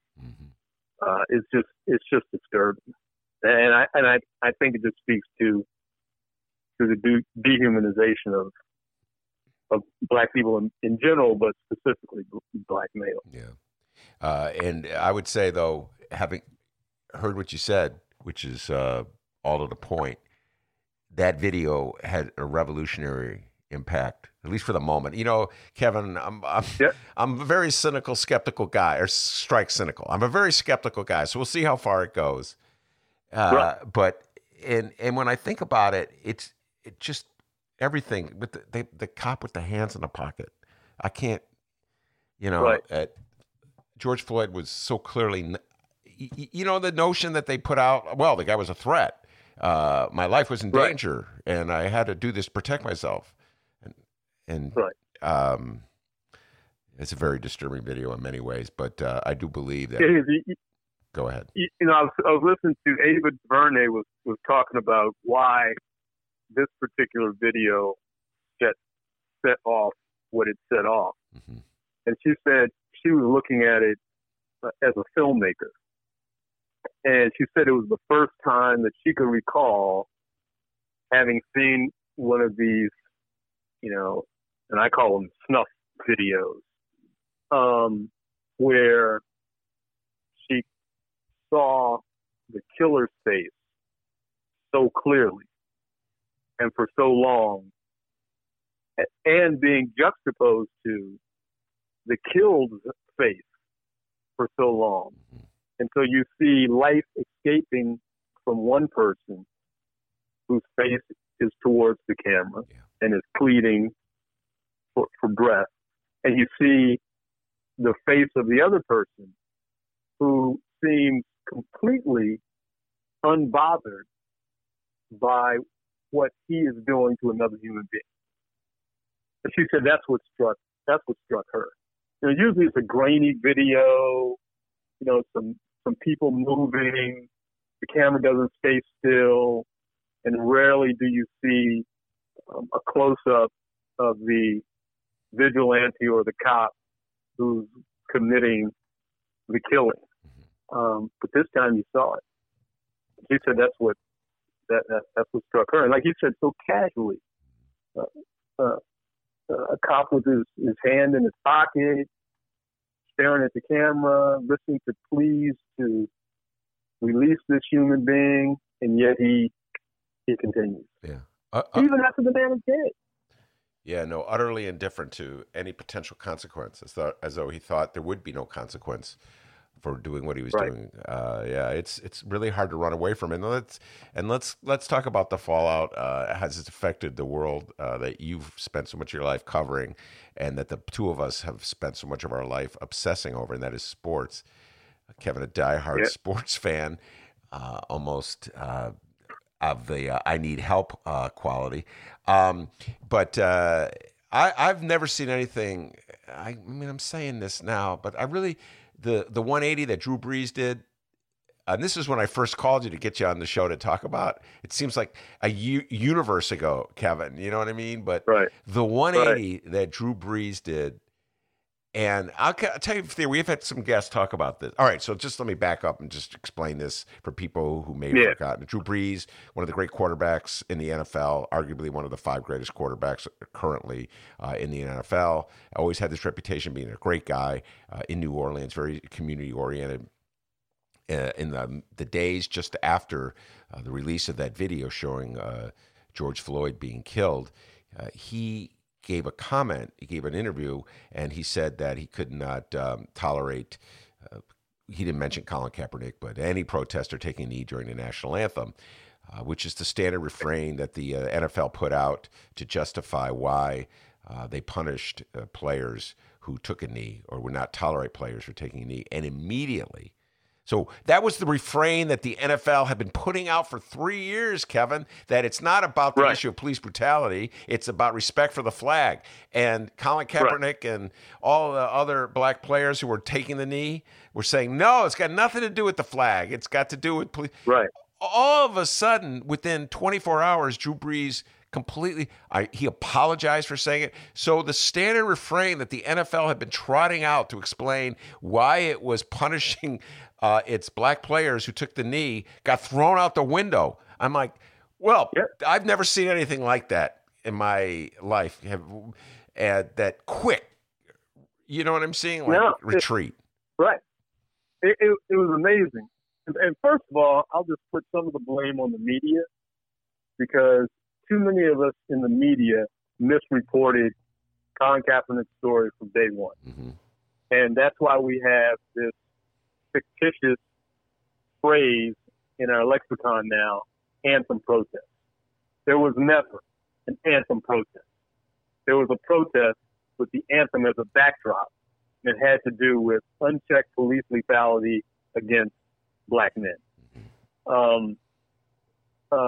And so, in the span of 48 hours, Drew Brees goes from continuing to misunderstand this theater to admitting he misunderstood the theater to a rebuke to Trump, who then told Drew Brees he didn't have to back down from his earlier statement. So that was amazing, and we've seen this. It was really a microcosm of what we've seen nationally, right? Because all of these corporations have come out with these, so far, I'll just say, perfunctory statements that have, been these kumbaya revelations about Black Lives Matter. And then, Goodell comes out. Teams in colleges, college teams across the country have come out. All these statements have come out. I think Axios did a study where they counted up something like 114 such statements, most of which were, few of which mentioned police brutality, most of which just said, "Can we all get together and find a way to live in harmony going forward?" But yeah, I mean, it was, it was amazing. But I think the uprising brought people to their knees. Yeah. Let me just say something about anthem protests. You mentioned it, and I wrote it down when you said it. I understand Colin Kaepernick was not doing an anthem protest, but I actually have friends who do anthem protests. I'm just going to put it out there, and they're okay. And they're dear friends of mine and dear friends of Dennis, my producer. And I'll mention his first name, Antonio, and Antonio does anthem and he's very quiet protest. He's not drawing attention. He just won't stand. Right. And he won't stand. He's a Marine. Okay. And he feels it's phony patriotism. He feels that if you really support the veterans, you should give money to veterans groups. You could join the Army or yourself if you really, you know what I'm saying? But there's things you could do that would show your support for veterans. He thinks it's phony and fraudulent. And he just won't. So we've gone to, I'm laughing. We've gone to basketball games with him. And we're like, he's sitting, we're standing, you know. I'm like, Antonio, that knee hurting you still? You still got that knee problem, you know? Anyway. I am 100% with him. I've written about that before, and every time I've written about it, talked about it, whoever I work for receives phone calls or letters that they need to fire him. So, yes, there are anthem protests. In fact, my father would often talk about how uncomfortable it was at times for him to stand for the national anthem. Jackie Robinson wrote in his biography that he could no longer stand for the national anthem. Rose Robinson, who was a great track athlete in the 1950s, she refused to stand for the national anthem. So there are protests for the national anthem. But in this case, Colin Kaepernick was using the anthem as a platform for his protest. Yeah. And then, of course, after that, then people started to look at the latter lyrics of the national anthem, which which supported, which called for the arrest and jailing of the progeny of enslaved Africans who would go to fight for the crown against the U.S. And would point out Francis Scott Key's views about slavery, his position on slavery, and then they would use that as a reason to protest against the anthem. But so yes, you can do both. Yeah. But to your point, Colin Kaepernick was not doing a anthem protest. Very good point. No. All right, since we're on the subject of football, let's talk about the movie that you produced. It has to do with your beloved Washington football team. We won't say the name. Right. And I've struggled with this one for a long time, Kevin. I think I go back to the 80s. I just could not understand why, the NFL would put up with that. And you're a diehard Washington fan. I can't stand the franchise. Just putting that out there. I've never liked that team. That's cool. I've never liked that particular team for a whole bunch what a game Darryl Green had against the Bears in the playoffs. Oh, returning that punt. Oh, God. Still took it to the house. Oh, that's fantastic. Go ahead. Anyway, that's part of the reason I can't stand that team. But, I mean, all right, maybe there's some listeners out there who don't know the name of the team.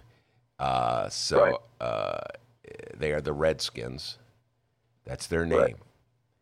I do not know how the NFL could tolerate a team named. Right. I just I can't comprehend that. Right. You had kind of an evolution on this subject, didn't you? Yeah, I do. I mean, as you said, I grew up here in the city. My family had season tickets. I didn't go to church on Sundays. I went to the Skins games. There was nothing more I liked in sports than football Sunday to watch them play. And it wasn't until they were in their last Super Bowl in 1992 up in Minneapolis, and I actually went as a fan. The only time I've ever been to the Super Bowl as a fan. And I'm walking into the dome, and there's a commotion on a street corner. And I go over to check out the commotion, and it's some people who are identifying themselves as natives, pretty large group, and they are protesting the name of the team as being a racial slur. And I'd never really heard that before. And I'm decked out in burgundy and gold, and singing the Hail to the Team song. And I was like, okay, that's interesting. Let's go. Beat the Bills. And I didn't really think about it too much more until a few years later. I was writing a column about Midland Lee High School, which is in the Panhandle of Texas. I was working for the Dallas Morning News then. And Midland Lee, as the Lee might suggest to you, is named after Robert E. Lee. And it's a high school that's drenched in all things Confederacy. And some of the biggest football stars at the school were black. And the NAACP and some of the black parents were protesting against the school to get rid of that imagery because it was an affront, obviously it was an affront to black people, and they didn't want their kids scoring touchdowns for the Robert E. Lee rebels. And I could easily identify with that, right? And then as I was writing the column, I started to think about what Native folks were saying in Minnesota when I was there. And I started to connect the dots. I started to think about it in context. And that's when I realized that, you know what? This is the same boat. One of us just happens to be in one part of the boat, and the other folks are in the other part of the boat. And this is the exact same argument. And it was at that time, that was the mid-90s, that I started to try and cleanse my palate of the word and started to try and erase it from any copy that I would write. And it was really hard to do. It was really hard to do. I mean, I wanted to do it, but it was such a natural reaction. I mean, it was like breathing. It was like oxygen to me. It was like exhale, right? That I really had to work at getting it out. And I didn't make any grand pronouncement like journalists would years later that I'm no longer using the name. I just tried to get it out of my system. And then every now and then I would write about it and question, as you did, how can we support this in 19 whatever, in the years 2000 whatever? How can this be possible? And so in 2014, when it looked like the trademark case, everything was going to fall in the favor of those of us who wanted to eradicate the name, what was about to happen, I saddled up with a friend of mine who's a filmmaker. I said, we got to document this. So we started working on it then. And since then, we've been married to Aviva Kempner's film company here in D.C., the Tesla Foundation. Aviva Kempner is, I don't know if you've ever met Aviva, you've probably seen some of her films, but she makes documentary films about Jewish heroes and heroines. Her last film was called, I think it's The Spy Behind Home Plate, which is about Mo Berg, the great Jewish catcher, who on the side was a spy for for what would become the CIA during World War II and the run up to World War II. So she fell in love with it because she sees the owner of the team, Daniel Snyder, who is Jewish, as an anti-Jewish hero because he refuses to change the name of the team. And so that's what we're working on. I think we've got a lot of momentum right now. Yeah, so it's not ready to be seen yet, the movie. It's not ready to be seen, but if you go to our website, Imagining the Indian, you can see the trailer, the 3-minute trailer, which is up. And we also have a 17-minute work in progress that will be released shortly. Well, I would say this to Roger Goodell, the head of the NFL. And I remember when it came out, what was his name? Donald Sterling or Sperling? I always get the middle initial. Donald Sterling. Sterling was just a complete and total and utter bigot. And he was the owner of the Los Angeles Clippers, and he was taped making some really disparaging remarks about, I think, Magic Johnson, the star of L.A.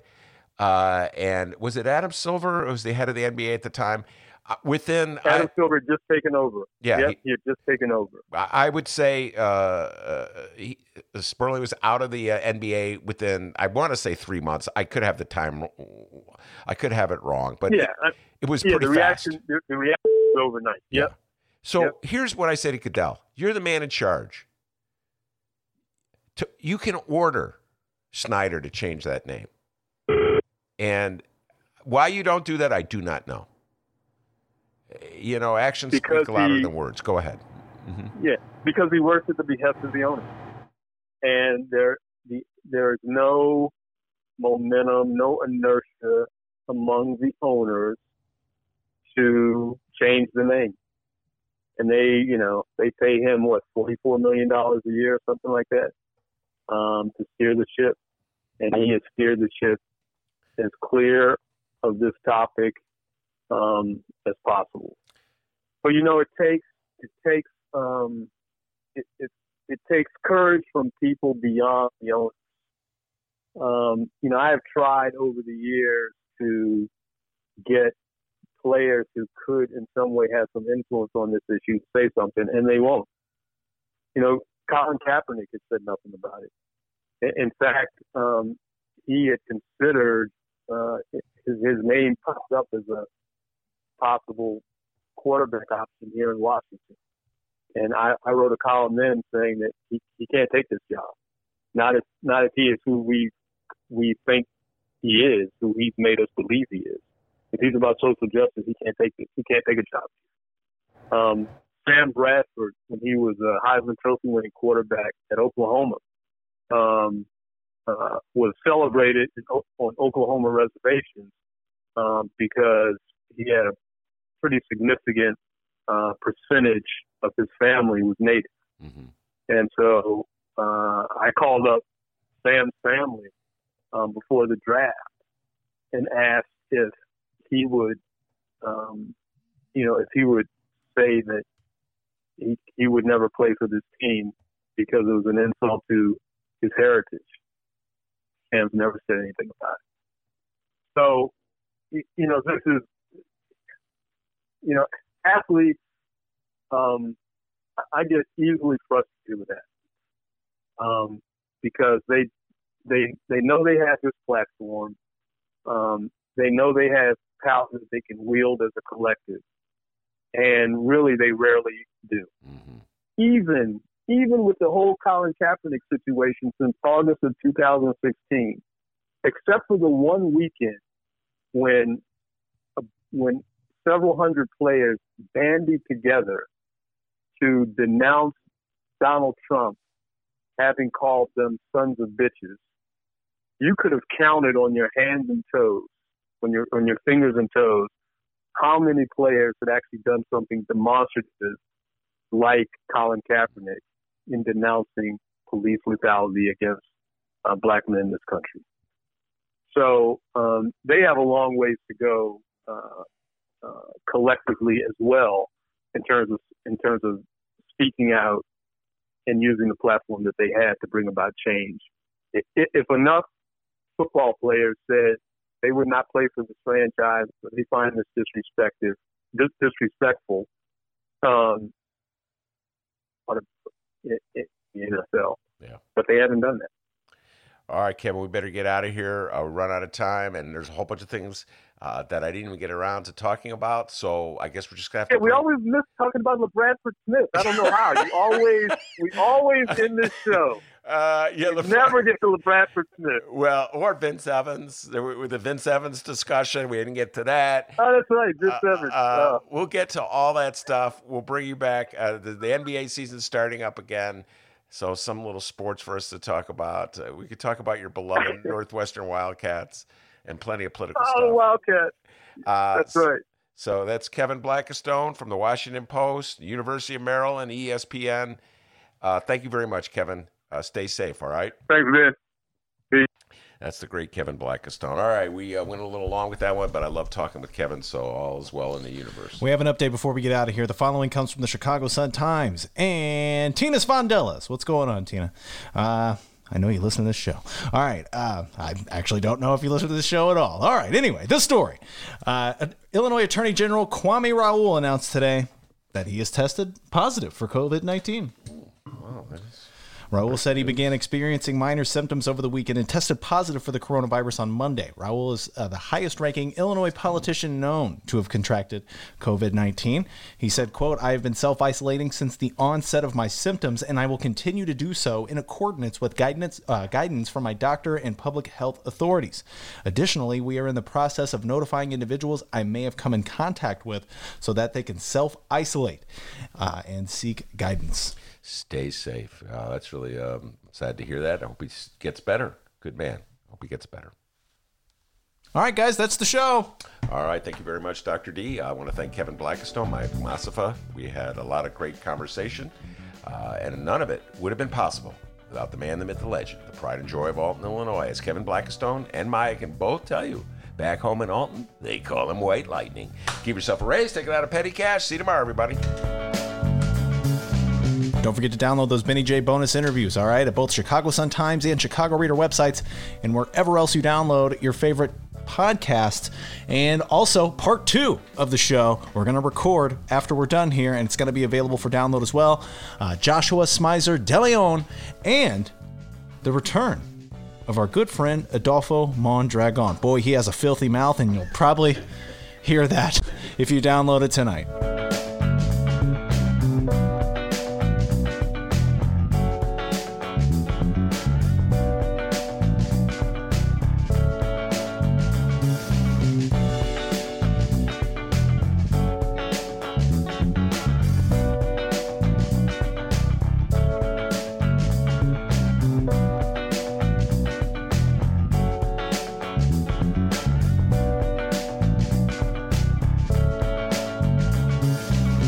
Big problems become big problems when you let small problems sit. How did you go from sharing stories over the years to deciding to write a book? Good question, Mayor. Good question. We will shut you down.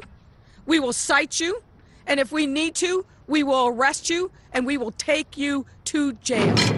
That's correct.